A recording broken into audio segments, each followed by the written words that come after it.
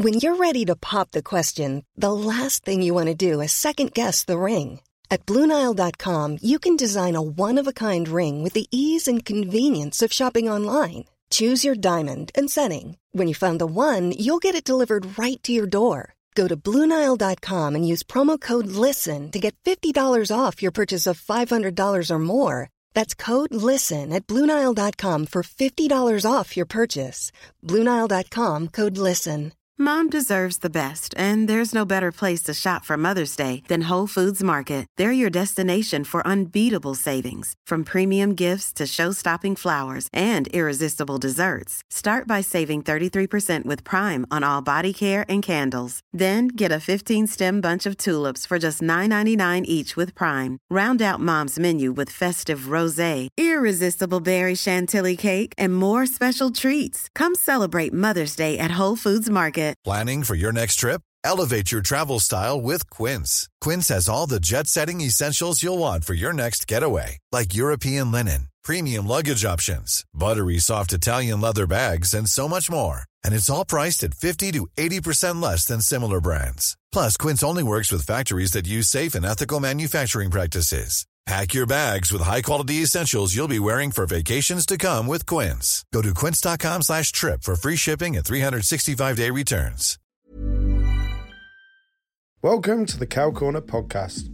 The Birmingham League Show, with your hosts, Will Parton, Sam Whitney, Chris Morrill, Harry Chandler, Matt Swift, and me, James Hurl, for your latest dose of all things Birmingham League cricket.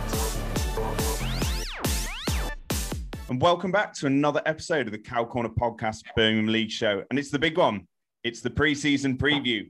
You can connect with the podcast on Twitter, Instagram, and Facebook. Use the hashtag Cow Corner and Cow Corner BDPCL to interact with us, or @tag Cow Corner Pod on Twitter and Cow Corner Podcast on Facebook and Instagram. Anyway, I'm joined once again by Will Parton, Shropshire captain Sam Whitney, and the kit guru Harry Chandler. And we're not, unfortunately, joined by the god with the gloves, Matt Swift. He's had a late replacement, and we've brought in another Shrewsbury lad, and Tyler Ibbotson. So how are we, guys? Upgrade. Nipped up there, didn't you, El? Fuck me.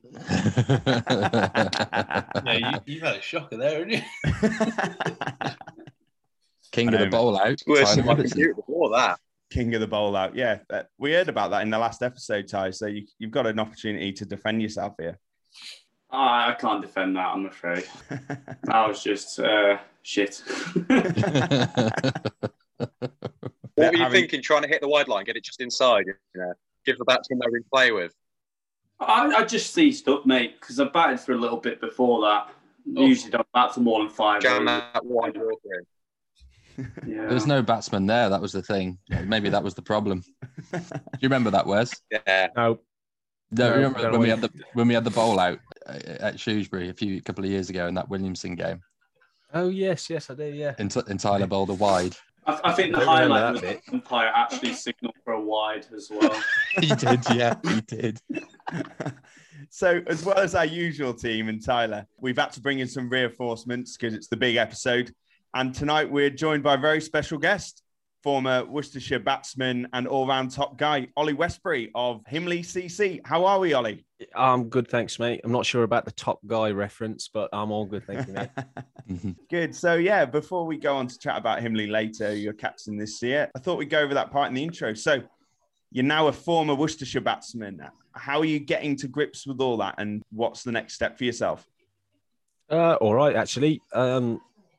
I suppose it's a little bit different for me. Obviously, I spent the last 5 years with Worcester playing. So, obviously, this pre-season, I haven't hit a cricket ball for 6 months, which is something that I have never done before.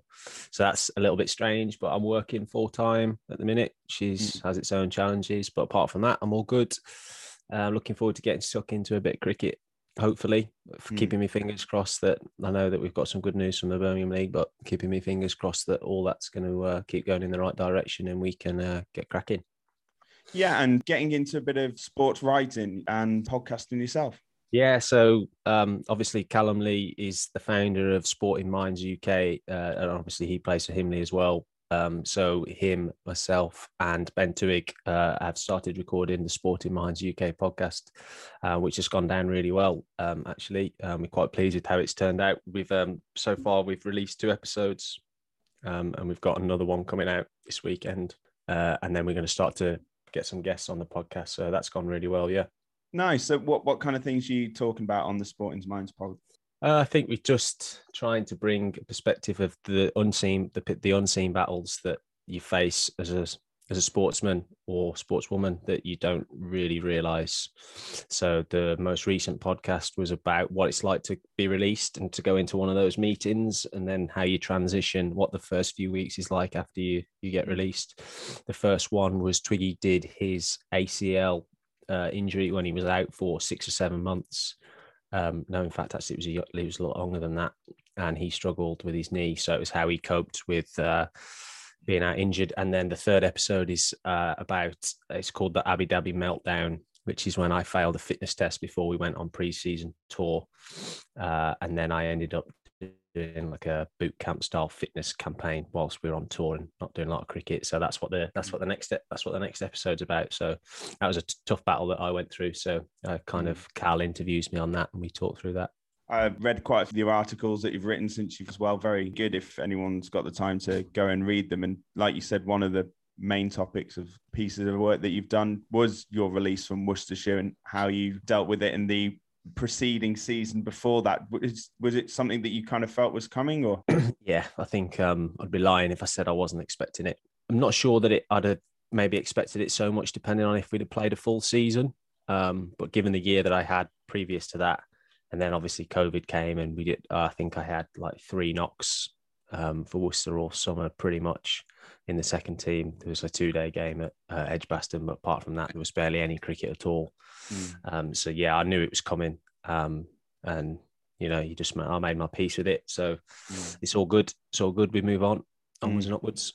Yeah, definitely. And how's your mindset going into this season? Any changes, any tweaks, or anything that you're looking forward to this year? Not really. I think it's much easier to be relaxed when you're not worrying about what the future holds for your career, I suppose, because that's something that plays on your mind a little bit. You're kind of going into each game, even club cricket on a Saturday, thinking, if I get runs in the week, I get runs on a Saturday, I got a chance of getting in the first team. So that's always there. But I think now I'm just playing to enjoy it with my mates down at Himley. I want to do well. I'm not going to make any bones about that. I want to do well. I want to score runs. We'll see what happens with regards to getting back into cricket. Obviously, I'm not looking to play any second team cricket just yet because I haven't hit a ball for about 6 months. So I don't think I'll hit a cow's arse with a barn door at the minute. Just like Chandler, from what I've heard about his nets the other night, Chando? Yes, mate. We had 11 bowling at me the other night, went well. Look good though. Had all my new kit. Hey, look good, feel good, play well. Exactly. So yeah, so obviously got other links to people on the podcast here. Not only did you play for Shrewsbury with Will, and did you play with Tyler? Yeah. I think Tyler signed the same year as me, maybe, or he might have been there a year before. Yeah, so we played together for 2 years. Yeah. But you've also played with Sam's brother, Jono, out in Australia. Yeah, I have. Jono.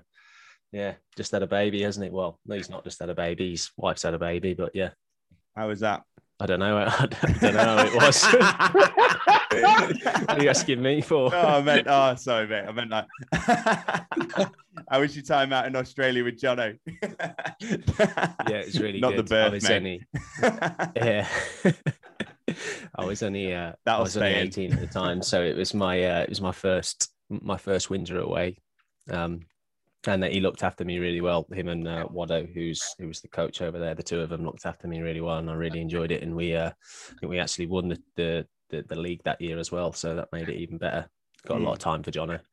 Yeah, and were you in the England setup around that time? Were you in England under-19s, or was it just before?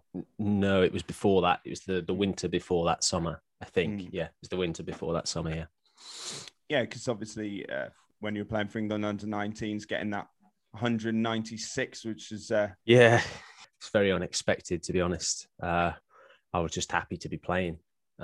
Played in a 4-day 2 4-day games against Sri Lanka, and I was just it was the last series that I was eligible to play in. So more than anything, I was just really happy to be given the opportunity to play. And yeah, it kind of just happened. It took a very long time, and I imagine I bored the pants off quite a lot of people.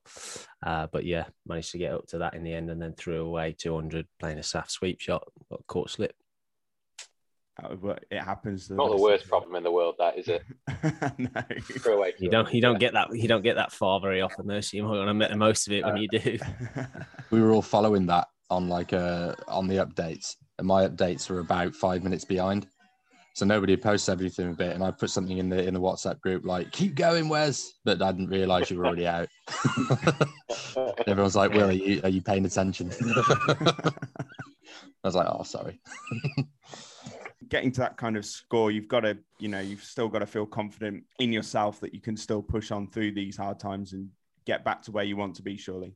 Yeah, I think, it's a good question. That I suppose you have to have a little bit of self-belief. I think that there's a chance that I could do a job in first-class cricket, especially red ball. That was something they said to me when they released me, that they think that I'm very much a one-trick pony, which is probably fair. Probably won't take down many bowling attacks in T20 cricket, so especially with the way the game's going at the moment. But I definitely think that there's a role for somebody who stodges it at the top of the order in red ball cricket. But we'll just have to see how I go, see what opportunities there are, see how well I do, and see if I've still got that determination within me to want to keep going. Do you think it holds players back now if you can only play that one style of cricket, and that one style of cricket's red ball? I wrote an article for County Cricket Matters magazine about the effects that white ball cricket's had, and I think that these days they're looking for the 3-dimensional cricketer rather than looking for people to do specific roles, unless you're an absolute jet.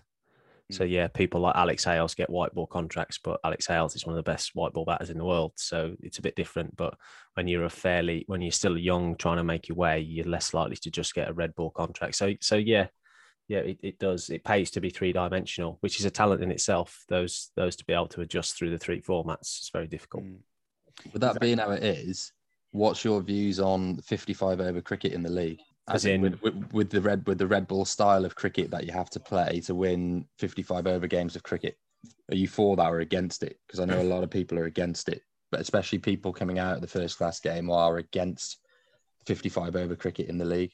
But I think if you we've changed to white ball, if you get rid of that, you could lose our red ball cricket. And then that you won't get anybody coming through playing that kind of cricket. That's always my argument. Yeah, I mean, I think who's got the music on? Will. Is that you? Will. I think it's a good question. But I think that if everybody thinks that because we're playing white ball cricket in the league now that people are going to start getting 300 every week, I think that they're under a misillusion, because international cricket, they play on the best pitches in the world. They play on absolute feather beds. So it's more like baseball than it is cricket. But also we're going to be playing with a white duke, and we played with them in second team cricket, and they do all sorts. So okay, we'll be playing in coloured clothing, but it'll still swing and seam. I mean, it still swings in the 40th over, a white duke does.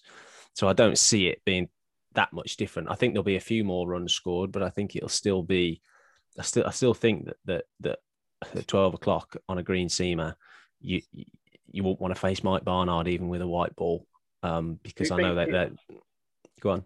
I was going to say, do you think it will be like more of a balanced contest then between bat and ball? Obviously, when you look at the highest standards, people talk about how big a difference there is between sort of bat and ball in that contest. Do you reckon it'll be more even because of the ball and the construction? I think the ball's got a bigger seam on it, and I think that the wickets are more in club cricket are just more bowler friendly. The grounds don't have the facilities to produce the flat wickets, but so yeah, I think it'll probably make for some really good cricket. In terms of the 55 over stuff, I've always quite liked it. I think it teaches you to play. You've got to bowl a side out, which is an art, which is what you try and do in the longer format of the game. So I quite like it. I've got to say, I don't think about it a lot. I just do what I'm told. I'm not overly fussed either way. It's just a lot of hassle playing with a white ball because you've got to turn the side screens around. Right. Well, thanks for that, Ollie. Great insight, and really looking forward to getting into the podcast. So let's get into it. And here's what's to come on episode 6 of the Cow Corner podcast, Birmingham League Show. On episode 6 of the Cow Corner podcast, Birmingham League Show, we're joined by Ollie Westbury, and we talk about the latest cricket and Birmingham League news. Then, the big one. We preview every division and every side as we look at their off-season work, what they've done in previous seasons, and we look to 2021 and predict what they might do, before ending in Harry's hierarchy, where we pick the top 6 sides from each division. All this and much, much more on another bumper episode of the Cow Corner podcast's Birmingham League Show. So the season is nearly upon us again. Cricket nets have started back up this week, and it looks like there's a full season ahead of us. The ECB brought out its guidance/roadmap to return to cricket. And no surprises to see that not much has changed from last year. Any major thoughts on this, guys? Did you think we'd start on time? I think I said in the last pod that we would. So missed it, Harry. Cheers, lads. Thanks for coming. I was all for it for such a long time, and then with like the couple of weeks leading up, I really didn't see it happening, and I couldn't get my head around how it was going to happen. And then the next day, it was happening. So I actually settled my mind on the fact that we'll be starting late. There's no way. I did say to some of the lads, because a lot of the lads from WEM are actually like school teachers and stuff like that, and I said it's probably easier and safer to socially distance, 22 blokes playing cricket than it is to socially distance and safely school, 1,500 kids in a secondary school or 600 kids in a primary school. That's what I thought. So that's why I was kind of like, you know what, actually there is hope and optimism here for us to, get off and, get in on time.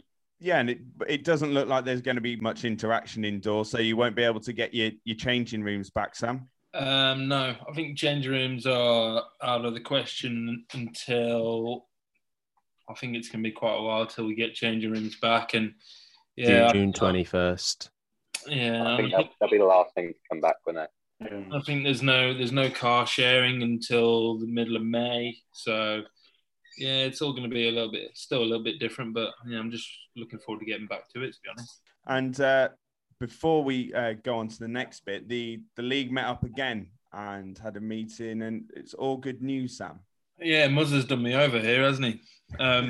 Yeah, the meeting was quite good actually. It was short and sharp, which is always a bonus. But yeah, it was pretty much just to say that we will be carrying on playing 50 over cricket. I know there was a question of playing 40 over cricket like we did last year, but I think everyone agreed that with the sanitisation breaks and all that, I think all the teams kind of got used to it and got it done as quick as they could.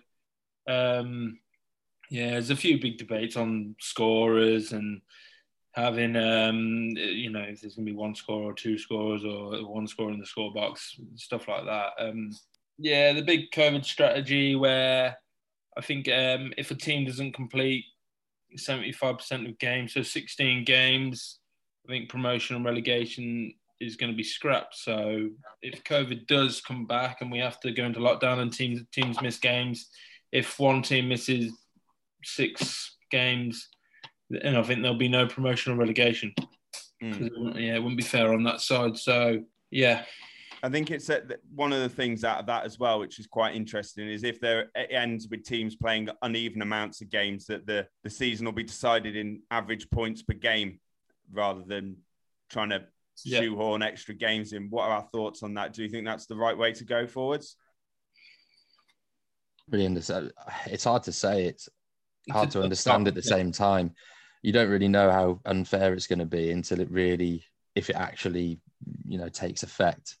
If somebody could potentially have played better cricket and go down, I don't know. It's one of them things, isn't it? It's hard. It's going to be hard if you start getting games called off, because you could probably, you can make a case that a fairly average side could end up getting promoted because of the way that the games goes.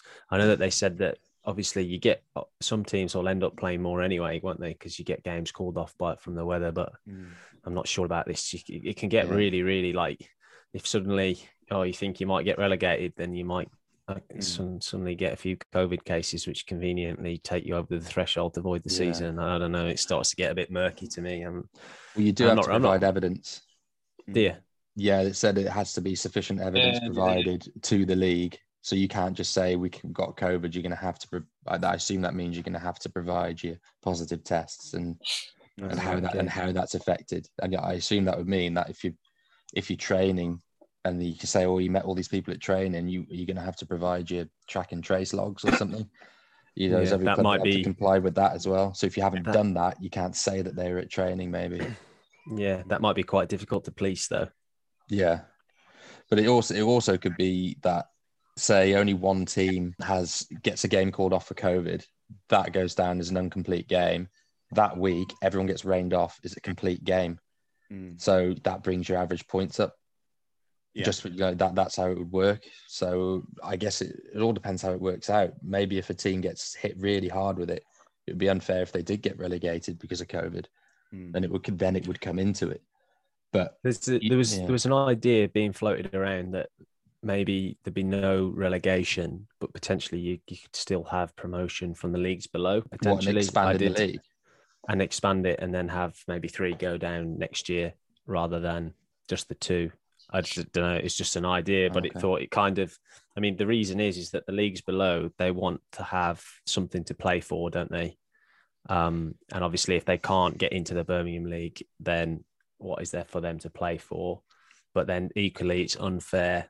I think it's unfair if a team gets relegated because the side one place above them has got played an extra game because you had one abandoned for COVID. But I suppose if they're going to do it on points per game, then I suppose it's a bit different. I didn't realise they were going to do it like that. I hadn't heard that until you just mentioned it. So maybe that makes it fairer. Maybe I'm talking through my arse, in which case I'll shut up. Yeah, like you said as well, it's going to be interesting if we do have a wet summer and we have a lot of games cancelled due to rain, and then obviously end up having a couple COVID cancellations. Could really make it interesting in that regard. But yeah, I think that's about it really with the news that's been going on. So let's get ourselves onto the main part of the show, and it's the 2021 Birmingham League pre-season preview.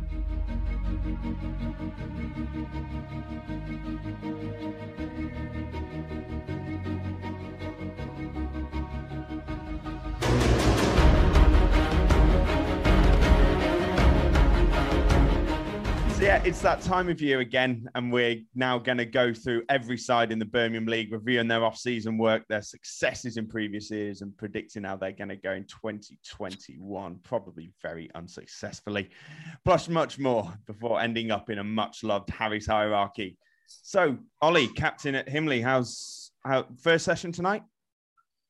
Yes, loosely. It wasn't a serious one. It was just a chilled out one. We've got practice Saturday morning, so we got a grass net sorted. So we're all gonna rock up Saturday morning. Hopefully, have a good couple of hours at it. So yeah, we're looking all right. We're looking all right. We fought hard last year in that competition.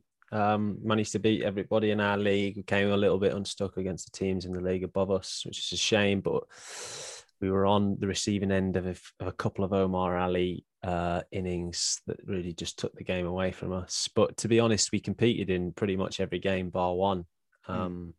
So we've made a couple of additions this year, and we've pretty much got the same squad. We haven't, no one's left us, which is nice. So we've got the same squad plus 2. So competition for places, which is nice. Hopefully it'll bring out the best in people. So I'm pretty pleased with the way we're looking. So yeah, fingers crossed that we can do ourselves justice this year. Yeah, something that we haven't mentioned with yourself, but how did you find last season? Obviously a bit of a change from the usual. Yeah, it was all right. Yeah, I got to say we didn't have changing rooms and all that, but I'm not bothered about teas anyway. So I mean, yeah, I thought it was fine. I enjoyed it.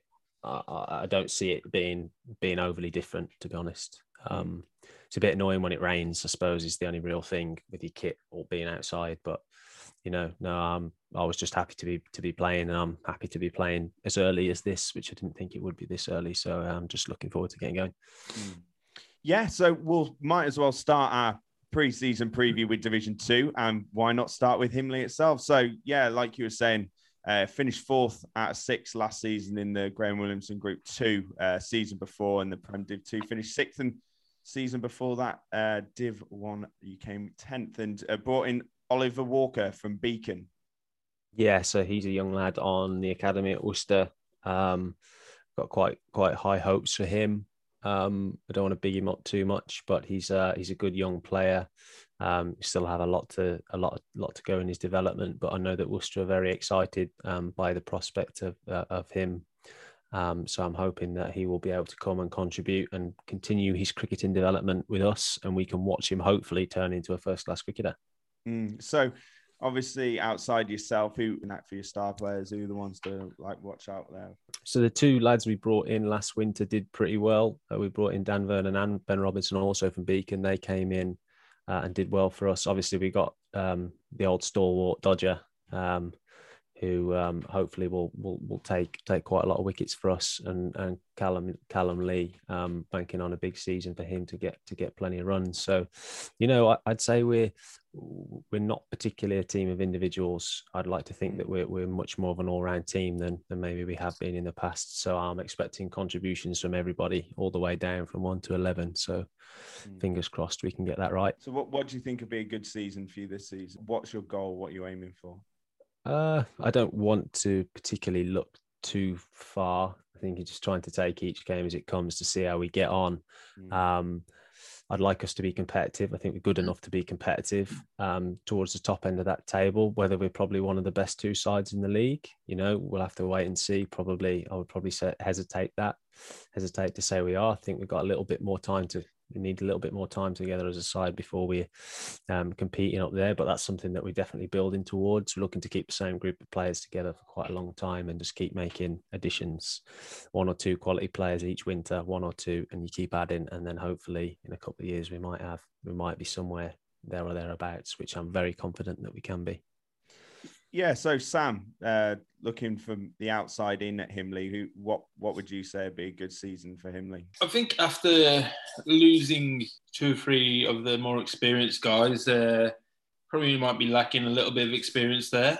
But yeah, like he says, they've got a good group of lads, youngish squad, and the guys they brought in. I mean, I know Dan Vernon well because he played a season at Bridgnorth, and he's a good player, left-arm spinner. You always need a decent left-arm spinner, and he hits the ball a long way as well. So he's a very good addition. And obviously they've got Wares at the top of the order who, when you've got a batsman that is going to come off more than not, you've got something to build on there. So I think they've got a very, very good side. And, yeah, I mean, I think they're going to compete. But I think most teams in the league are going to compete. So if they finish top to middle, they'll be pretty happy with that, I think. Yeah, so moving on to the next team, another team who finished 4th out of 6th. Season before that finished 9th in the Prem Div 2 and 7th in Div 1 the season before that is Barnards Green, brought in Zahid Kafiat from Old Hill. And what are our thoughts, guys, on them this season? I think with Barnards, I quite like the way they play their cricket. They kind of go hard and sometimes it comes off, sometimes it doesn't. They've got Ryan Tung, and he very rarely scores, less than 800 runs a season. He's a very prolific batsman and a very good captain as well. So, yeah, they've got a good side. And I think, is it Zain or Hassan they brought in from Worcester as well? I don't know much about him, but I think I've heard a lot and heard he's a very good player. And I think he did quite well last year. So I think they've strengthened the batting a little bit with him. And then the guys like Phil Harris. Phil Harris is a very good bowler, and he hits a long ball as well. So, yeah, they've got a good side. And if they can get Josh Tongue to play a few games, very good for them. Yeah, Zane's a good cricketer. He did well for him last year. He's one of those 3-dimensional, very good fielder. or swings it both ways. Got good skill. Probably the only thing that he's not the tallest, which probably when you get on a flat first class wicket, probably stops him from going that maybe touch further. But he can certainly bat as well. He did well last year. He scored. I think he was their top wicket taker and their top run scorer. So it's turned out to be a good move for him. Moving to Barnard's Green from Stourbridge. So he's a real nice guy as well. So I hope he does well, as long as it's not against us. Yeah, so just like Himley, what do we think would be a good season for Barnard's Green? I think somewhere in around the middle would be good for them. I'd say mid-table for definitely. Anyway, talking to someone who had a team who had a bit of a better season last season in the Graham Williamson, they finished second after a good start. They were leading the way. Bridgnorth, why don't you speak about them, Sam? How do you think you're going to go this year? I think it's a tricky one, because you look at the rest of the sides and you think it's going to be quite a strong league. And since we've gone down to 2 divisions, I think teams are only going to get stronger, because it's a big drop down into your feeder league. So every team's getting stronger. So we've kind of got to do the same. Looking at our squad, like, nothing's really changed. We've only lost Dan Kersley, who's going to Northern Ireland to be an overseas player, apparently, something like that. But but his brother lives over there, so he's moved over there to play his cricket over there. So all the best to him. But we've got the Quiney brothers coming back. They didn't play last year, so Adam comes back, and he's a massive player for me. He can bowl 17 overs on the spin without breaking a sweat, and he rarely bowls a bad ball. I don't know. I always see him running. He's an absolute machine, isn't he? Yeah. I'm like there, like gasping for breath, and he just like fizzes past me. And I'm like, oh, all of them. cheers. How many Quineys are there? There's like I know of 4. And they're more Quineys or Whitneys. They'd be ideal to be at your cricket club, wouldn't they? Because if you're ever a man short, you'd just be like chuck another Quiney in the car, wouldn't you? Yeah, definitely. They're all freaks with running. I think Ad did 10K in 33 minutes last week or 2 weeks ago. It's just his 5Ks? Something ridiculous. What was it? What could he do in 15 minutes? Oh yeah, it makes sense to do 5K, wouldn't it? I think they've just broke the 16-minute mark. So yeah, it's mental. No transfers in though, Sam. Any particular rhyme or reason? I'm just trying to think. Obviously, we had Matty Simmons and James Kinder come in from last year, and with no one leaving, I don't really think we need much more. We've got 2 or 3 guys from the second team who are pushing for places and who've done well in the first team in the past. We've got some like Gaz Mumford's coming back as well. Hopefully, the keeper. Hopefully he can get himself fitter, and Ad Quiney's a better bowler with Gaz Mumford beyond the stumps, because he's got unbelievable hands. He looks like he should catch nothing, but catches everything. Absolutely everything. He has got unbelievable hands. That's the reverse of me.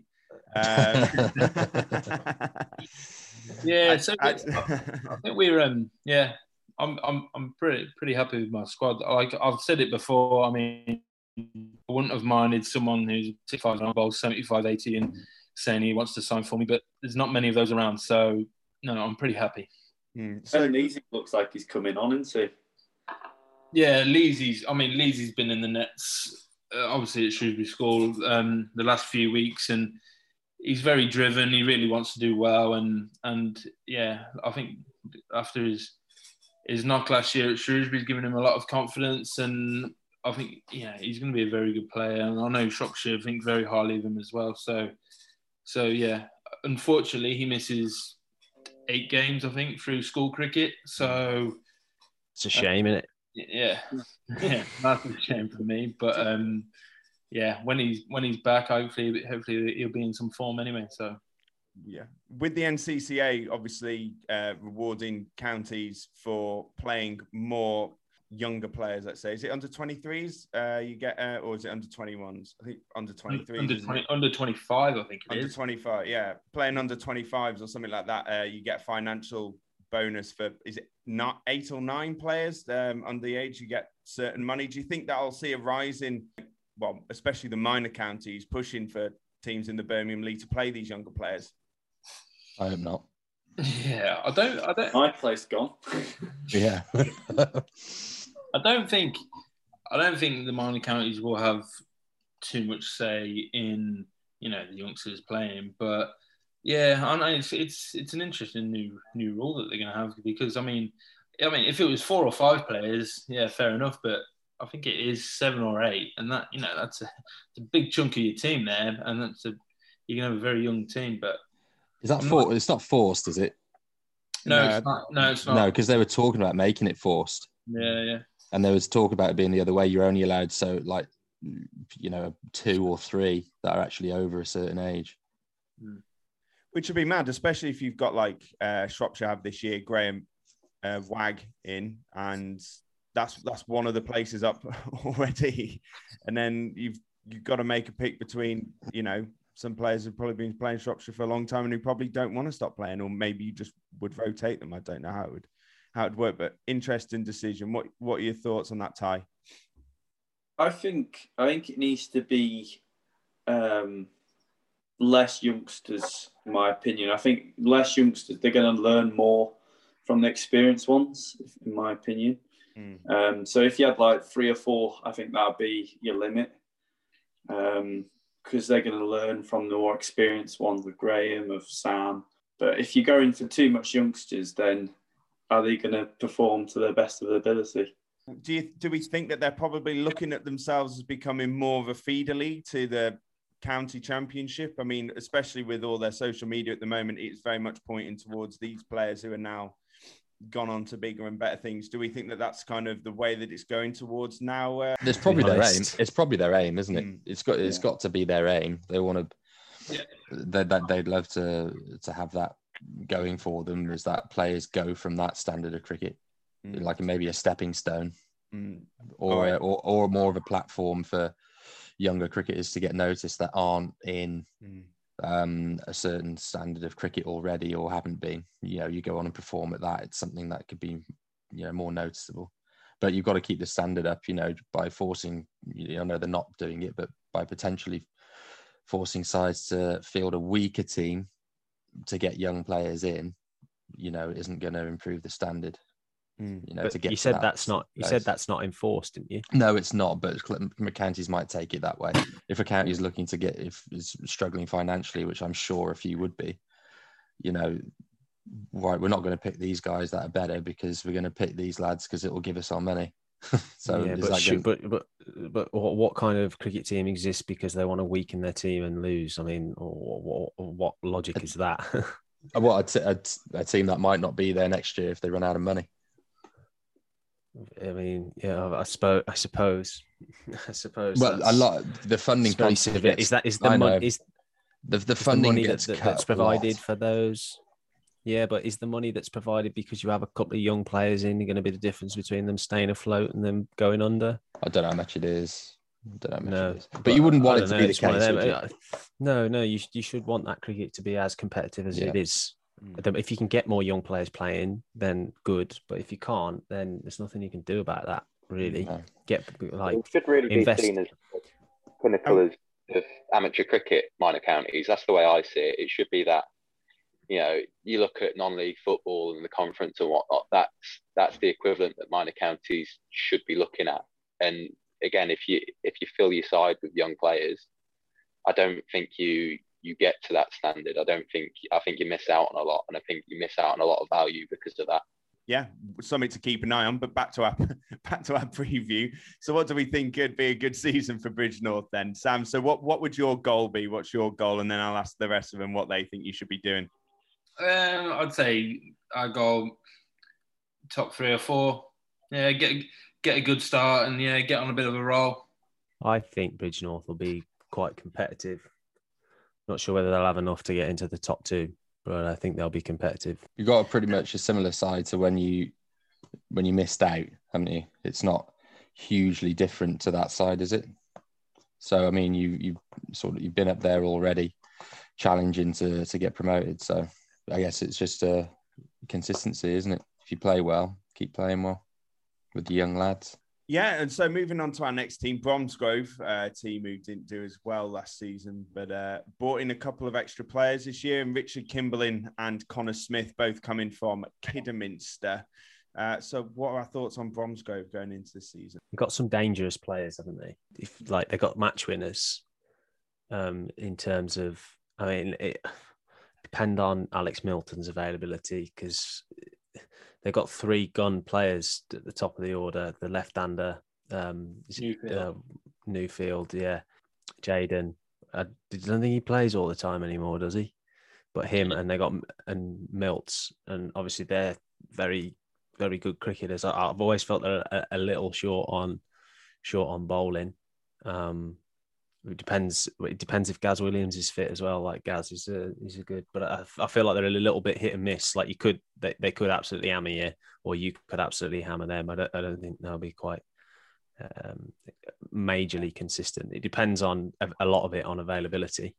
If they struggle for availability, where do we think that they could end up? I think if you chuck Connor Smith in there and Kimberlin, it just gives them a bit more strength. You look at before, if you got them 3 down, you thought you're into the get into the middle tail end. You can knock them over for a low score, but I think they've got a little bit more depth now. It's never an easy place to go and play either. It's always very green. It's always green, and it's never. It always seems like they're just preparing a pitch for Gaz Williams to bowl on, to be honest, and no one likes facing him for 17 overs. Horrible. It's like Adquani, but so I think they've obviously done well with their transfers. So I think they're going to be mid-table, I reckon. I'm going to say everyone's going to be top to mid-table, I reckon. Well, it's got to be everyone's aim, though. Yeah. Not many people are going to say we'd like to finish 3rd from bottom and stay in the league. Yeah. So moving on to next team, a side who came down in 2019 and have made a couple signings themselves in Dorridge. They've brought in Perry Derrick from Leamington Spa, Mohamed Talagdair from West Bromwich Dartmouth, and going the other way to West Bromwich Dartmouth, they've lost Fahad Sabir. So looking to bounce back this season, would we say that they'd be probably favourites? Depends if Dave Ball plays. Yeah, it depends on Ball, doesn't it? Yeah, I think Will, you're probably best off answering this one, because I haven't played Dorridge for 3 or 4 years. So they've it's a funny side that it's somebody if Ball plays well and the other opening bowler, they can take a few early wickets, and they always seem to win enough games, to stay up or finish mid-table. I think the year before they had quite a good year. In 2018, they finished reasonably high. So I'd say they're probably a side that maybe would hang on a few of the older players, more experienced players. But yeah, they're always a strong enough side to be up there, definitely. It's an awkward place to go and play at Dorridge, especially with Bawley bowling from the one end who nips it the wrong way up the slope. And it's really tough to face. On their day they can beat anybody. Top to middle. Yeah, I reckon so. Yeah. Somewhere in there. Another one of the top to middle group. Then Hales Owen, who lost Ryan Lockley at the start. Well, before the season started, he's found himself going towards the street. They wrapped him up in a bow and sent him there. The two's a bit losing without him. And they've brought in Edward Bragg, who's coming from Dumbleton. And they had Dumbledore. They had an all right season last year, finishing 3rd out of their 6. But who are our main ones to watch from Hales Owen? Who are their star players? Obviously, Cubbo's a good player, isn't he? And he's another one of them that he can take the game away from you. So you can never write him off. I wouldn't expect them to be challenging at the top of the league, but I don't think that they're another one. I think they're a half decent side. Like similar to a lot of the sides, I think they're half decent. I don't expect them to be in the top 2 though, in my opinion. How do you reckon Ed Bragg will get on? Is he the left arm seamer? No, his right arm. Right arm seamer. I'm not sure. It'd be interesting to see. I've played quite a lot of cricket with Braggy. He's an all-rounder. He gives it a nudge to the lower middle order. It'll be interesting to see. It's different. I'll wait and see, and I'll tell you at the end of the season.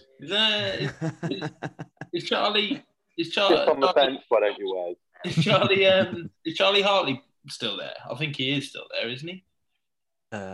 Yes, potentially. I think so. Yeah. They got a seamer from Tamworth as well. Not a bad bowler. What's his name? Eddie Rhodes. Eddie Rhodes is still there. Good bowler.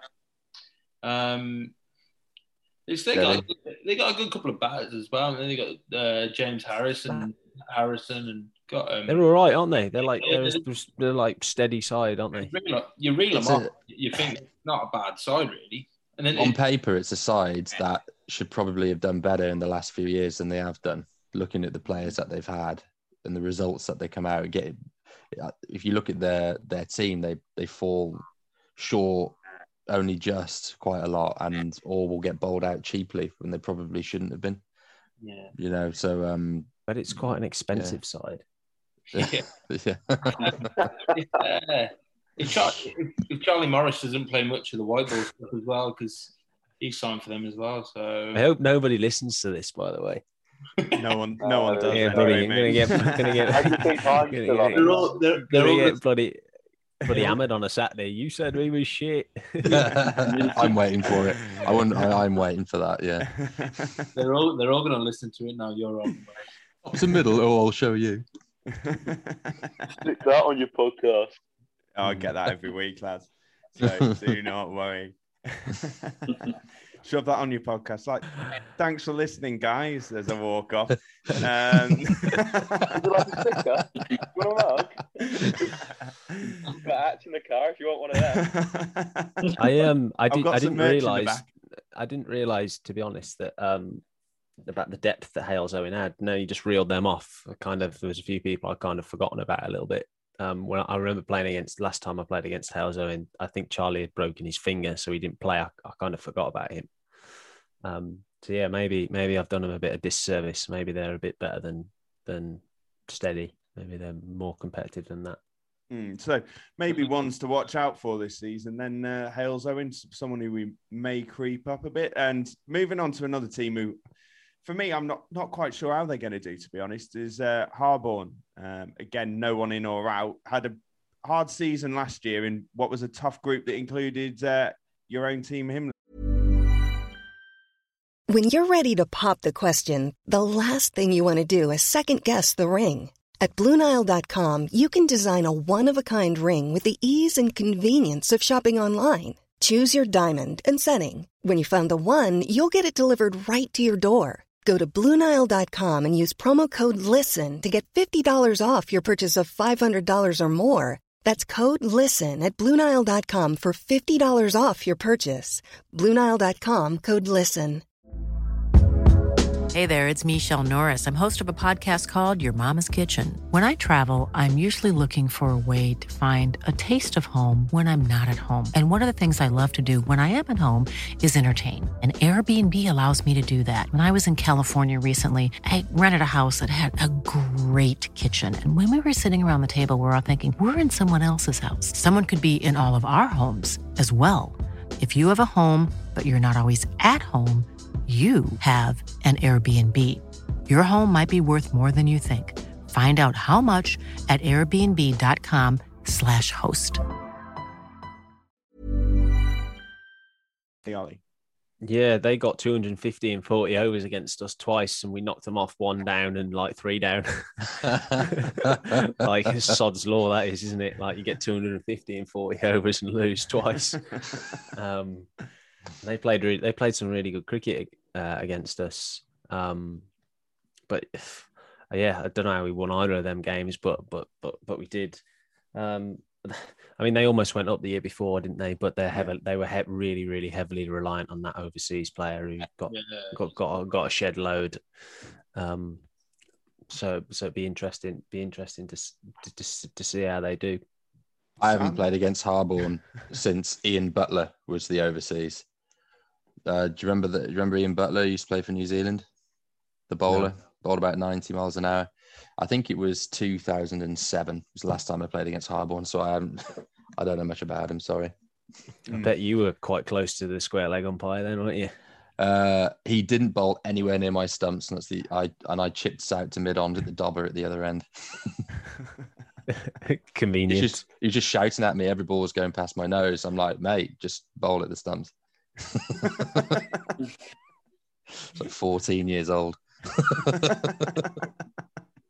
So moving on to another team who came down last season and another team who, didn't do great, surprisingly, but have recruited quite a lot this season. Off season, done a lot of work. Is Kenilworth. They brought in Josh Baker from Astwood Bank. They brought Nayland Chowan from Barnt Green. They brought Aaron Patel in from Berkswell. They brought George Scrimshaw in from Dunstall. And they brought Ali Zarab Asif, who is their overseas for the year. So Kenilworth, it would be one of those where it'd be like, are they looking to bounce back? But surely you've got to let all those transfers settle in, possibly. Talking about them as if they're like Premier League footballers there, aren't you? So they have to settle in and adjust to the Premier League.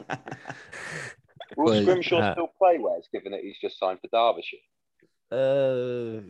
Why do you want to know if you're going to have to face him or not? Are you having nightmares about it already?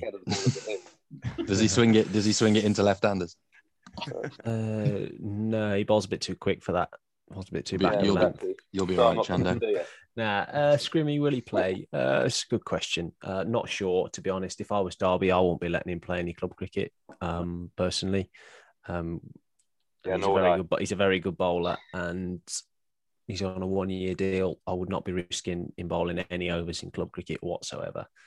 That's my opinion. With his injury record, I would have thought he'd be keeping himself, making sure he plays as much first team cricket as he can this year, because I'd have said he's got a very good chance of getting in their first team because he's a good bowler. So I can't see him playing much. But what do I know? I ain't Derby's head coach. 100% he's turning up at Bridgnorth in 2 weeks' time. Here's Wes. Yeah, I think we got him second game as well. So they're definitely turning up to Himley then. So what do we think of their off-season work? I can't comment, to be honest, because I don't know any of them. That's not anything like personal to him. I don't know who those players other than Scrimmy. I think Baker's a left arm spinner, and if he played was he the one from Astwood Bank? Yeah. Yeah. If I'm right, I think he's a left arm spinner. He's a decent little bowler. He bowled quite well that game we played against them, so he'll be all right. And left arm spinners always go pretty well. So yeah, but that's about as much as I know about the whole league, if I'm honest. Where would we be placing Kenilworth then? Where do you think where would they be aiming for? Depends how Kotak goes. I think I think with the signings they've made, and it looks like they've been busy, so I think they'll be looking to bounce straight back. But I don't think it's going to be as easy as that. So I think they're going to be playing a lot. Yeah, I can just tell what you're going to say already. There's going to be a lot of teams that have never played it. Well, we've never played Kenilworth on a Saturday before, so I think there's a few places and a few teams that they're going to go to, and it's going to be a little bit unknown. So I think they might get a little bit. I thought I sat on the fence. No, hold on. I reckon they'll go down. You're going to have a fun day. How many teams is there in our league? Because we're going to have about 14 finishing fourth. If Sam Whitney's got anything to do with the table. You just start picking them out of the hat now and go with that instead. Really good bunch of lads, all really nice. I think they'll be looking to be up there. Yeah, I think they'll do well. We'll have a beer with them afterwards. Well, I don't think they've got enough to be in the top two. No. It depends on her overseas. Yeah. He's a Pakistan international, ex-international player. So I think they posted up some videos the other day and he looked gun. He won't like it being cold. We've all received videos from our overseas. And they look gun and then they turn up. Didn't you have a fun Canadian overseas or something, Will, one year? That's me. We had a Kiwi who got done for doping, didn't we? Yeah. No. Once he got back to his own country, though, and they found he'd been taking something which had given him breasts. So, he wasn't allowed to play cricket for a year. No, where was Pritt from, Tyler? I've forgotten already. No, Norway. He's from Norway. That's the one. Yeah, his first game for us was grass wicket. Was his first ever game on a grass wicket. Yeah. I can't believe it. Promising. Yeah, his only experience was opening the bowling in T20 as an off spinner. So we're just looking for consistency. 6 balls, reasonably the same. And then we've got like wide, 95-mile-an-hour arm ball, loopy one from behind the stumps, wide, full toss, wide, 90 miles an hour again. Are you sure his footage didn't come from that European Cricket League or whatever it is? It might have been. The Ali Deer. Hell of a seed. It was an hell of a seed. The Ali Deer of Birmingham League. Yeah. So moving ourselves on into Oswestry, a team who have gained a couple players, as we've mentioned before, Ryan Lockley and Dave Laird, and a team who, I mean, we said they lost quite a few last season. So bringing in those two, do we think that fills many of the gaps? Yeah, they've got stronger. They've definitely got stronger. Bringing Eggsy and Ryan in. Whether they fourth. Whether they replace the guys that they lost like previously, I'm not sure, because Zavi's he's a very good player for them, and Robbie as well, and obviously a couple of guys have stopped playing. But yeah, when you've got Warwick in your team and they play better with Warwick as their skipper, he kind of expects high standards. So I think they'll do really well.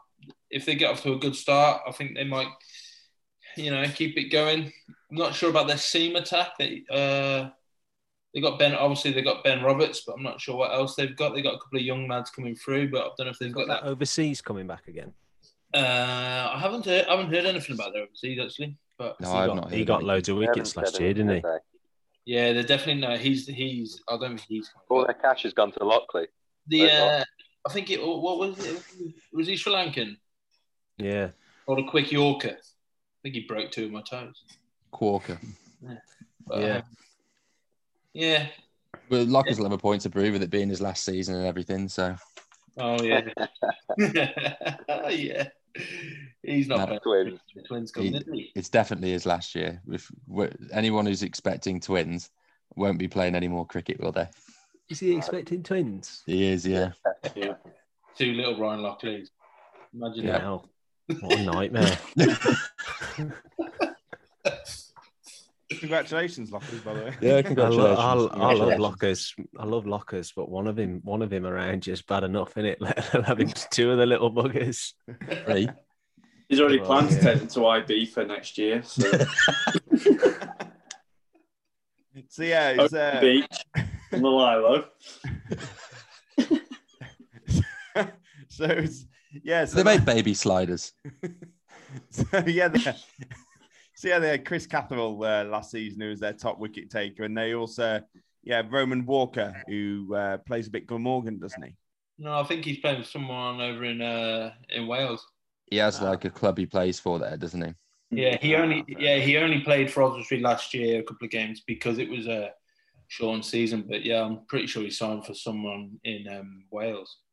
That's a big loss there, isn't it? Even just having him for a third of the season helps them probably win him a couple of those games and they playing, wouldn't he? Yeah, definitely. So getting on to the 2 new teams into the league, I don't know if we can call them 2 new teams, given that they had a go last season, but Pelsall and Wem So Pelsall bought in James Harris, and then Wem bought in half a Sentinel, and with Andy Harrison and Craig Heath joining the side, and bringing in overseas Mohit Kale. So with all that, and Wes, you saw Pelsall last season, and obviously you boys have seen Wem. Who do we think's better set up for the season this year? We played Pelsall twice last year. We beat them twice. I just said fairly comfortably. I think we bowled them out for below 150 both times. So I don't know. I mean, you don't want to be the bloke who says a team's going to struggle and then your team struggles, do you? Like, because then you look like a bit of a twat. But like, Whitney's got a mid-table. Whitney's got on finishing fourth, hasn't he? The thing is, Wes, is what we probably noticed last year is a hell of a step up from the local feeder leagues, even into the Birmingham League. I kept saying that if we'd have gone into like a Birmingham League Div 2 or the old Div 2, we might have done all right. But particularly with the structure of the league last year, it was a big step up, and it'll be the same for Pelsall. They've got, when we played him in the knockout, from what I remember, they had a lad called Todd Henderson who's supposed to be quite a decent little player. Yeah, he's a good player. They had a big seamer as well who bowled a relatively heavy ball, hit splice to the bat. So they're what I remember of them. But yeah, like us, it's a big step up, and for either of us to come in and say, "Oh yeah, we're going to win the league" or whatever, it'd be a big task to do that. So I think. Oh, go on. I've got a question.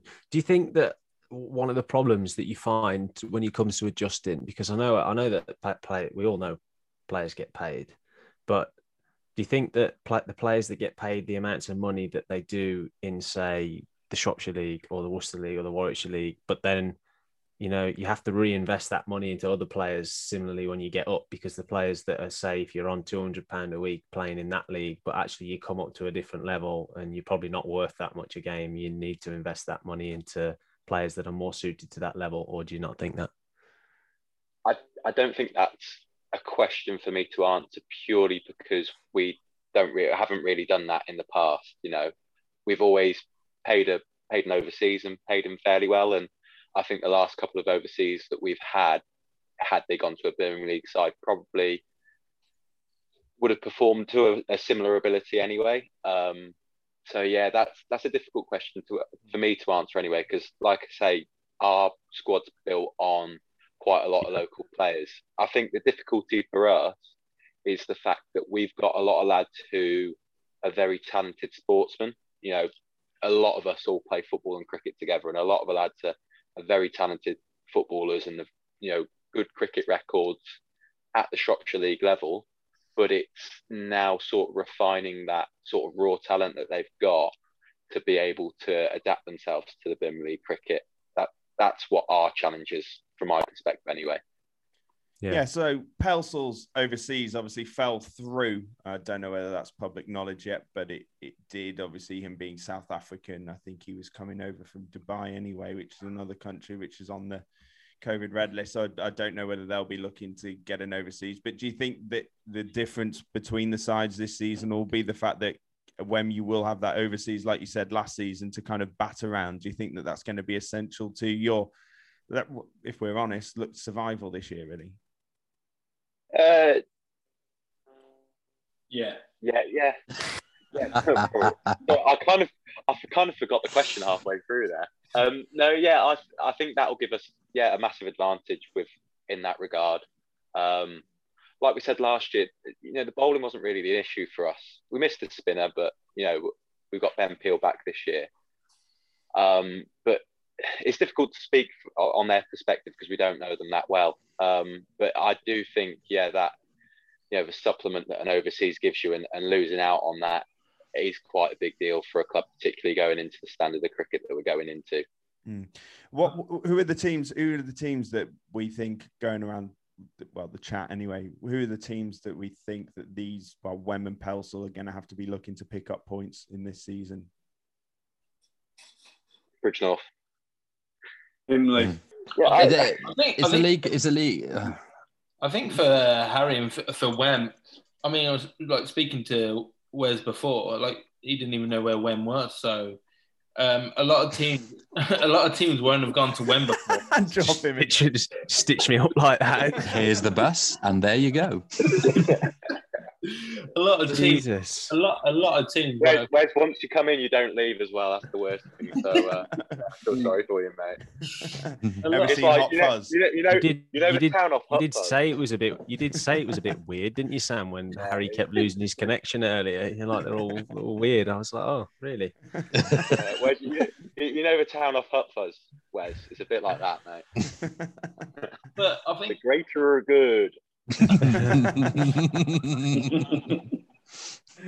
think they, they're going to have that kind of unknown quantity, aren't they? A lot of teams are going to go there and have never played there before, so they might surprise a few. And like we've said before, getting paying good money for a top class overseas, and if he's an unreal player and scores them 800,000 runs.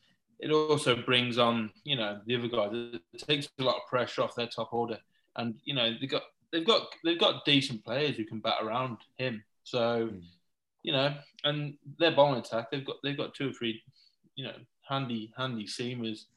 And I mean, I haven't seen Ben Peel bowls, but Harry talks him up quite a lot. So, he might do well, and this overseas bowls a bit of spin as well. So, yeah, I reckon they'll finish 4th. Do you think if you were to take like the teams that have come up, obviously going to find it difficult? Do you reckon just the rest of the league is pretty even? Do you reckon there's no one? Is there anyone you can really see is like standing out, or is everyone pretty much? Is it like it could be anyone? Like, and that's why you're not sitting on the fence, but unsure to actually put somebody up there. Like we haven't spoke about them yet, but. Wolverhampton have invested quite well in players they've got in, and they get a lot of cricket out of Tom Fell, and he's a big player for them. So I'd put them right up there. But with the rest, I think I think on your day anyone could beat anyone. So as an outsider looking in, in previous years, it always has been Div 1's been looked like quite a tight league. And so I think, like you say, Will, I think that's why no one can really fully stick their neck out and say this is exactly where X is going to finish, because it is tight, and you usually find looking in. Was it the other year there was five sides who get promoted or something like that? 5 into 2. It seems like that every year. Yeah, I don't want to highlight how tight the league is. What league are Leamington in? I don't want to. They went up. They went up. I was going to say they'll come up, but they're already up. They're already up. They went up on the last day when Harborne should have probably gone up, and Leamington went up instead. Mm. Yeah. So moving on to our final team, as we have mentioned, Wolverhampton brought in Atif Sheikh from Clifton Village. But yeah, one of your he's a very good bowler. He's a very good bowler.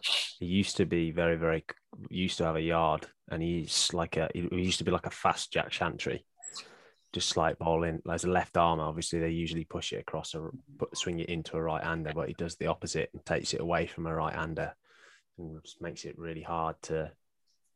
So he's if he's anything like the cricketer he used to be, then he'd be a very good signing. Ones to watch then for you, Sam. Oh yeah, they are a team to watch.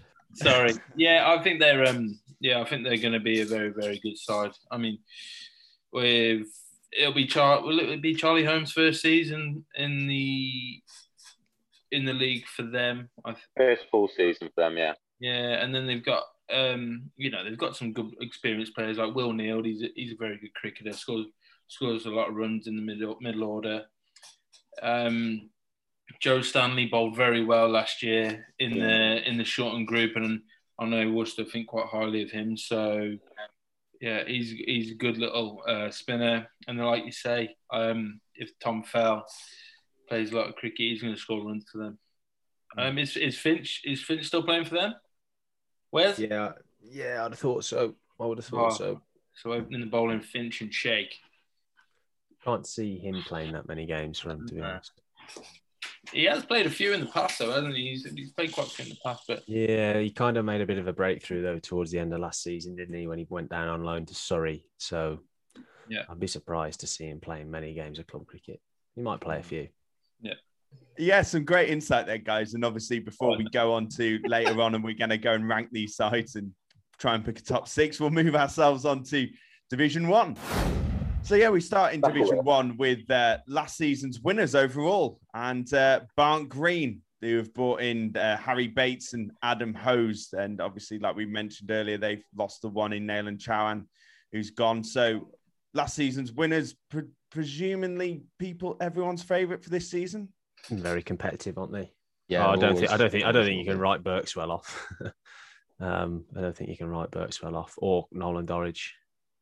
But yeah, between those three sides, I think you've got the three best sides in the league, haven't you? Tyler, Adam Hose is a pretty handy signing, isn't he? He hits a big ball. So Tyler, who are we looking out for at Barnt Green? Who are the men to look out for? Probably Andy Sutts. Sutts take wickets for fun in our league, especially with the new ball up front.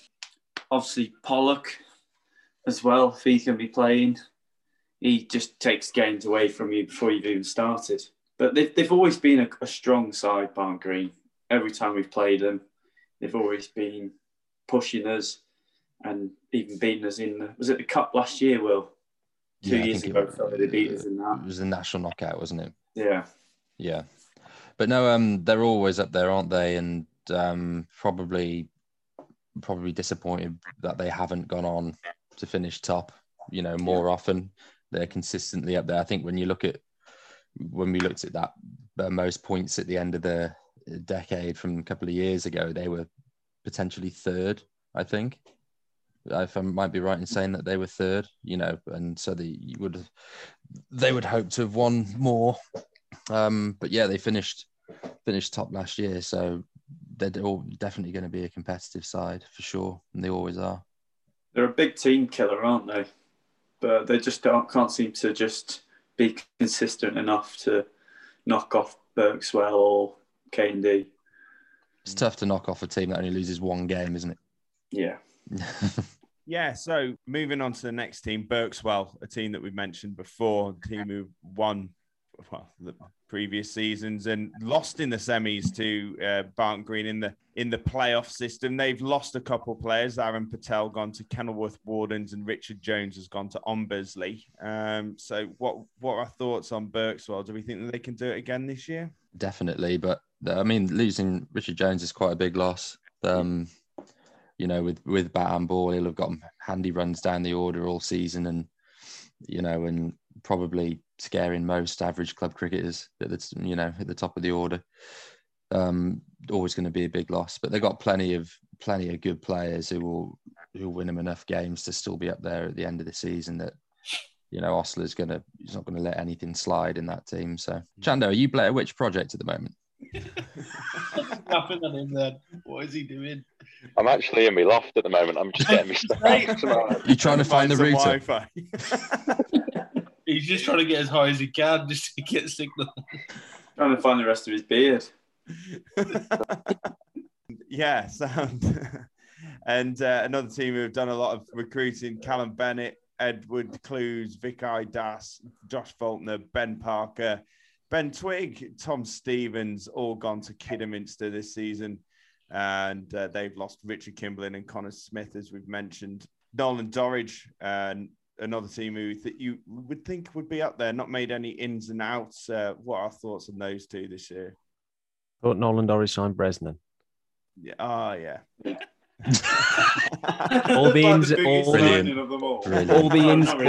and outs you've been telling us all. Can you forget Tim Bresnan? That's funny. Twiggy's actually left.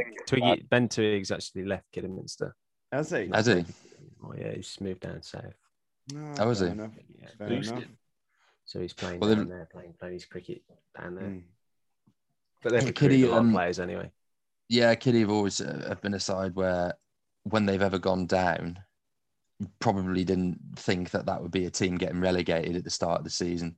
And then when they've gone and played in the league below, they've absolutely wiped the floor of the rest of the league and then come back up and then finish something like 4th. And then next year will go down. And it's just, they're a strange up and down team who have got very good players, like Pinner, one of the best in the league.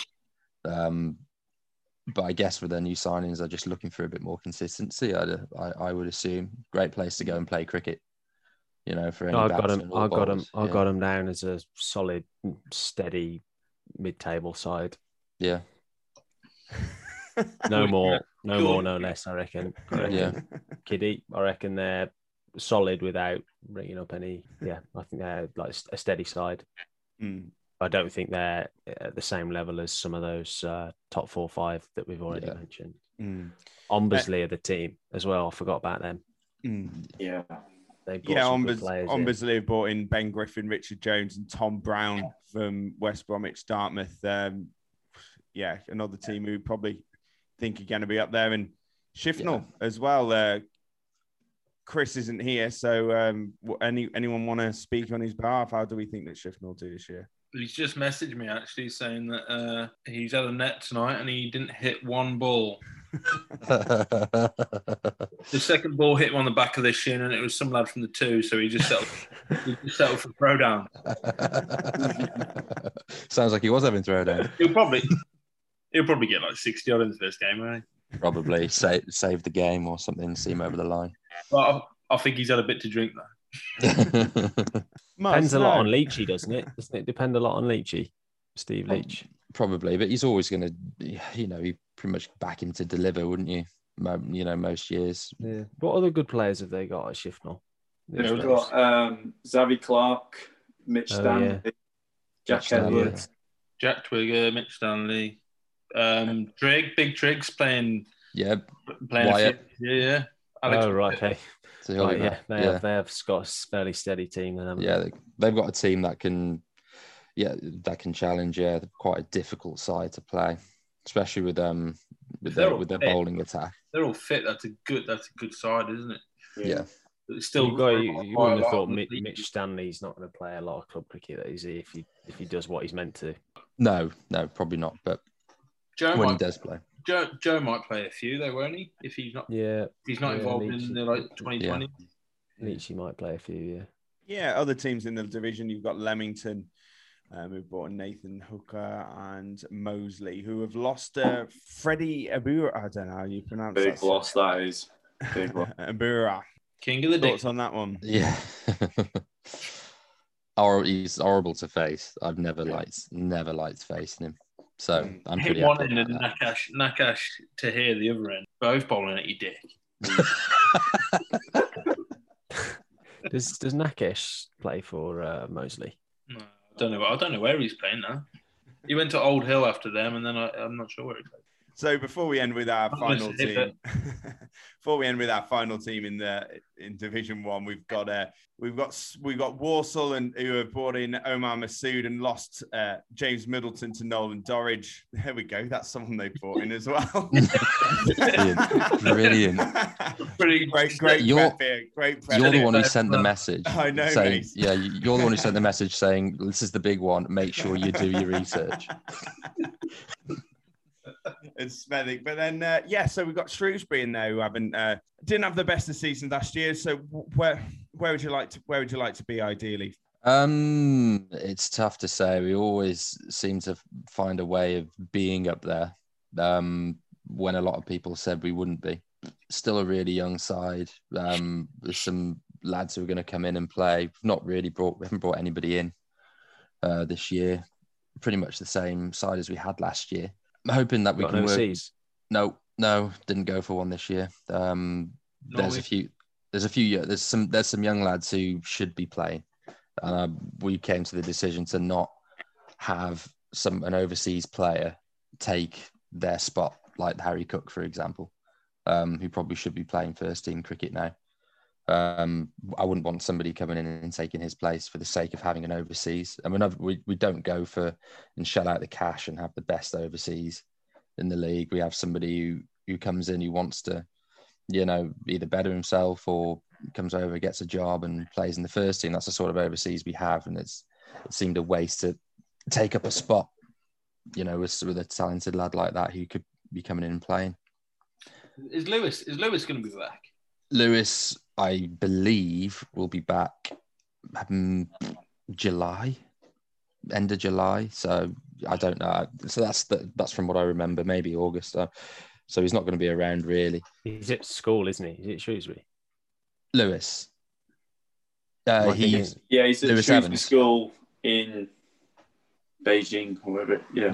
Yeah. Twin school. He's in Thailand. Yeah. I thought he was still at school. Yeah, no, he's gone for one of those exchange things over in Thailand. So he left towards the end of last season, August last year, and for a year. So yeah, he'll be back later in the year. But yeah, we just need to look at us. Say that again. Henry Blow playing? No, he moved down south. He didn't play last year, so he's in London now. So yeah, I think we just need to improve in ourselves really, rather than bring people in to improve us. We've got plenty of talent in our side to go out and play well. A lot of people that some people probably don't know much about either. So we just got to go out there and do things slightly better than we did last year. Like I said earlier, really want us to focus on our fielding. One of the things that we did well in the past when we were winning things is that if we didn't particularly play very well, we would always field well. That was one of our things for a long time, and probably fallen off the boil a little bit more recently.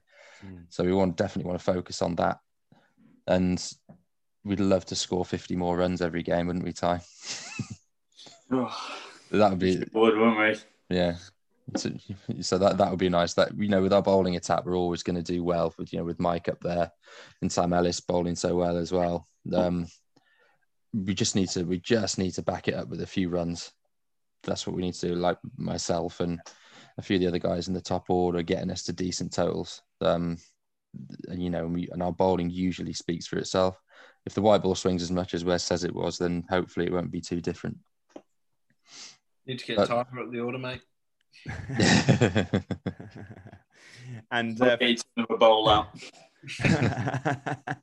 And finally, we finished with last season's runners-up overall, West Bromwich Dartmouth, who've strengthened with bringing in Shazir Ali from Aston Manor and Fahad Sabir from Dorridge, and expecting another good season from West Bromwich Dartmouth. I think they will be the best team in the league this year. Dark horses. I know. I know Berkswell are very good, and Barnt Green are very good, and Nolan Dorridge are very good. But I think just the sheer power of West Brom's side, I think, could blow a lot of people out the water. Maybe they're the sort of side that it could go wrong worse than if you had a steady side. But I just why do you think that? I don't know. It's especially bringing Shaz in. To strengthen the bowling. Who's he? Which one's he? Shazir Ali. Remember, he's right arm seamer. I think he a long time ago might have been at Warwickshire for. Did he play last year? Did he play for them last year? He played for them when you would have faced him. Is it when you were at Shrewsbury? But he left for a few years and now he's come back again, I believe. It's not Bobby, is it? Are we thinking of the same person? I don't know if that's his nickname. He's a coach at Warwickshire. One of the assistant coaches. Is he related to Omar and Caddy and all that? I don't think so. Are we thinking of the same guy? I don't know. Sorry, it's hard to say. It's hard to say. I don't know. I'm talking about the right guy, aren't I, Tyler? I'm talking about the right guy. He was a right arm seamer, and then when he came onto bat, it was a left-hand batter. Yeah, and he just smashed and he waxed it. Yeah, waxed it. Yeah. I don't know whether I'm thinking of the right guy or not. I think I don't think they're. I think they're a good side if Omar comes off. They're a good side. I don't think Caddy is going to play that much because he's now second team coach at Worcester and he's going to have responsibilities there. Like, don't forget there wasn't any second team cricket last year, so he played most of the games. I've seen some of the schedules as well, and it's like for second team cricket, and it's madness for this year. So Gore's gonna have a field day, isn't he? I mean, I'm not saying that I think the Dartmouth are a bad side. I don't think that at all. I'm not sure that they're up there with like the Barnt Greens and the Berkswells of the world, just simply because obviously Caddy's such a big player for them. I mean, he won them the game single-handedly pretty much at our place last year. And Omar, if he comes off, he wins you like an individual game, but Caddy's the one that he's the brains behind it, isn't he?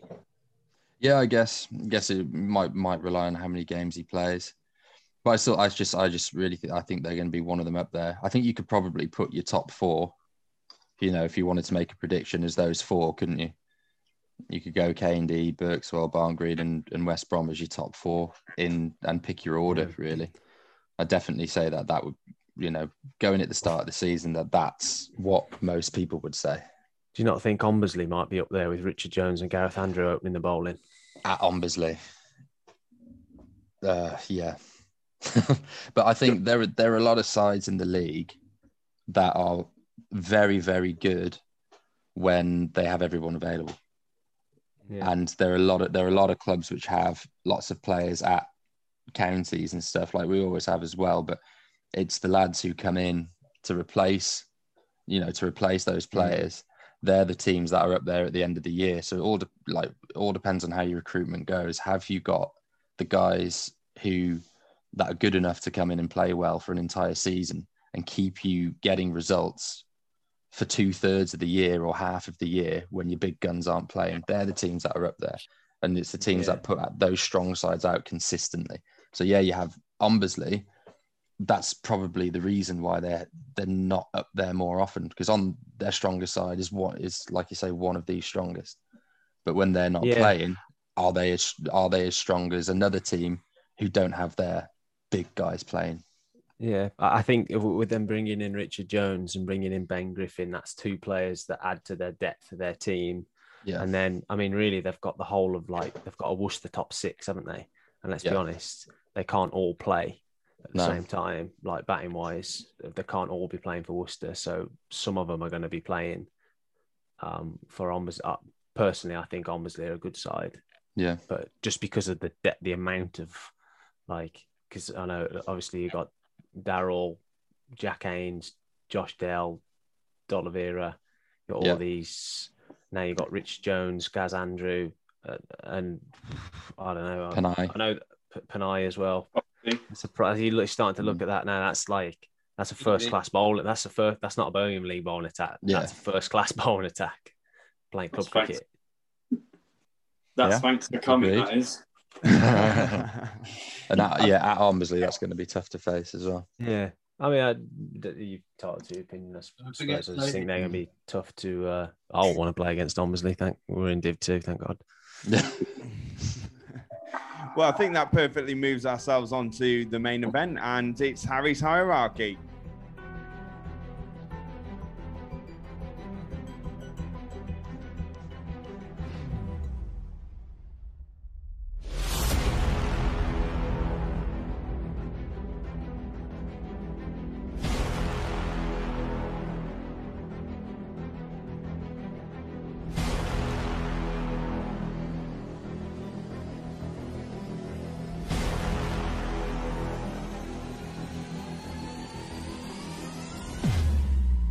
It's back. You know the drill. It's Harry's Hierarchy.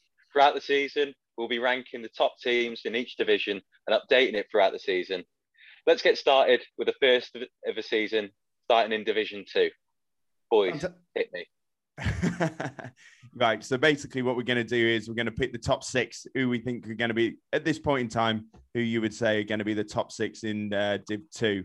So, obviously subject to change and definitely going to be wrong. And I think we'll struggle with getting past 4, Sam? Tied 4th. Okay, so who are we going for? Starting at 6. Group decision. Oh, God, I can't even remember them all. Himley's a good start. I'm going to go Hales. I'm going to say Hales Owen. Nice. In at 5.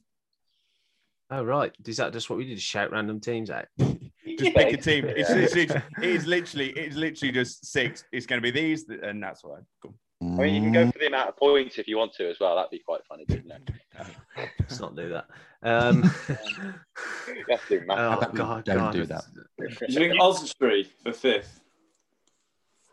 Yeah. If you want. No. We'll say Shrewsbury. Shrewsbury. We're gonna finish 5th in Div 2 this year. I don't know. What about yourself? Dorridge. Yeah. Dorridge, maybe. Yeah, I like that. Yeah. Nice. So Halesowen at 6, Dorridge at 5. In at 4. Kenilworth with the amount of signings that they've made. No, I'm going to have them as Premier League signings. Who were the other? Bromsgrove. Bromsgrove? Yeah. Yeah. Wes don't like that. Nah. Yeah, don't feel about that. I don't like that. Yeah. He's going to have to get used to it. It's my hierarchy, Wes. All right. Firstly, I thought you had Halesowen too low, but 6, Halesowen. We went 5, Dorridge. We've gone 4, Bromsgrove. Barnards. 3. Nah, but I don't think Barnards will be that high. Bridgenorth. Remember, if you two are taking yourselves out, and you would both of you would realistically put yourself in the top 6, you've got to pick sides that you don't think would be in the top 6 to be in there, unless you're going to pick yourselves. Because you've said no to 4 teams. Kenilworth, I think Kenilworth, Wolverhampton, and somebody else. Yeah, agreed. Who's your other side? Can somebody name me? I feel like we're missing someone here, aren't we? It's either Inley or Bridgenorth is your 3rd or 4th. Okay. Or 5th. You've mentioned everybody else. And we've forgotten Peltor and Wen. Oswestry. You didn't forget though. You can have Barnards Green. Yeah, I'd maybe put Oswestry at 6th and then move everybody up 1. Yeah. Sounds lovely. Like that. And then we'll just do it. Shall we just start this again? We'll do it. So, in at 6. Oswestry. Oh, yeah, good shout. Didn't see that coming.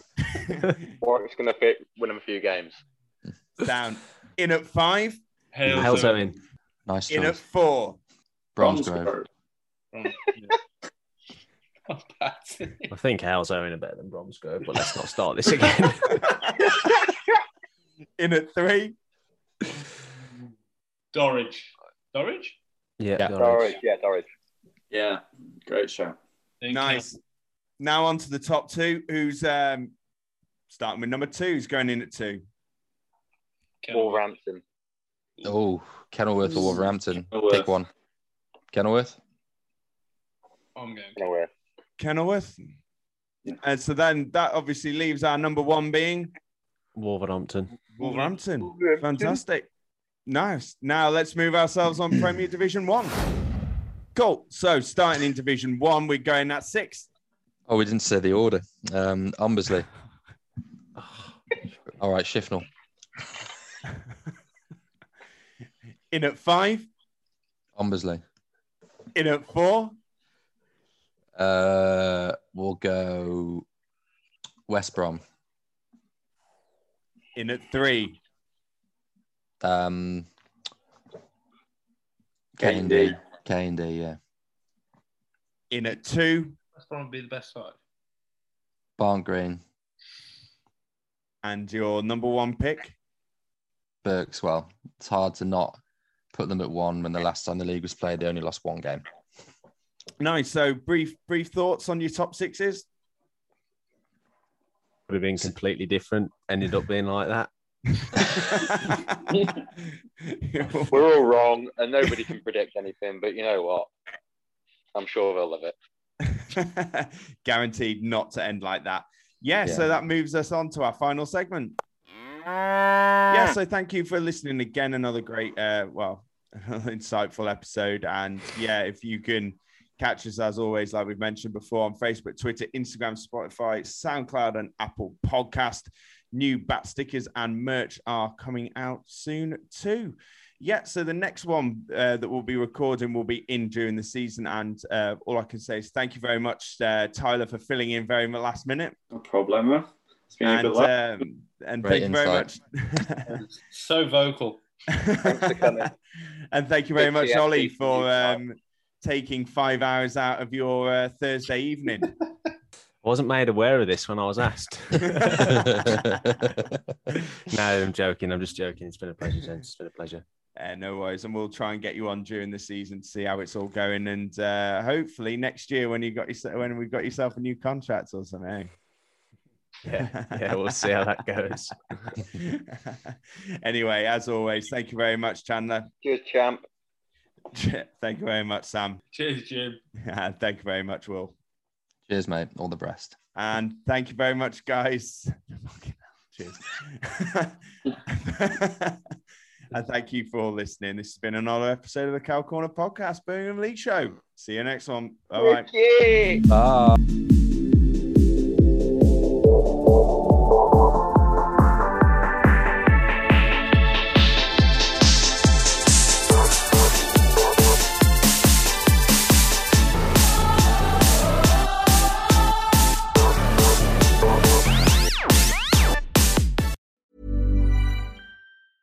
Even when we're on a budget, we still deserve nice things. Quince is a place to scoop up stunning high-end goods for 50 to 80% less than similar brands. They have buttery soft cashmere sweaters starting at $50, luxurious Italian leather bags, and so much more. Plus, Quince only works with factories that use safe, ethical, and responsible manufacturing. Get the high-end goods you'll love without the high price tag with Quince. Go to quince.com/style for free shipping and 365-day returns. Mom deserves the best, and there's no better place to shop for Mother's Day than Whole Foods Market. They're your destination for unbeatable savings, from premium gifts to show-stopping flowers and irresistible desserts. Start by saving 33% with Prime on all body care and candles. Then get a 15-stem bunch of tulips for just $9.99 each with Prime. Round out Mom's menu with festive rosé, irresistible berry chantilly cake, and more special treats. Come celebrate Mother's Day at Whole Foods Market.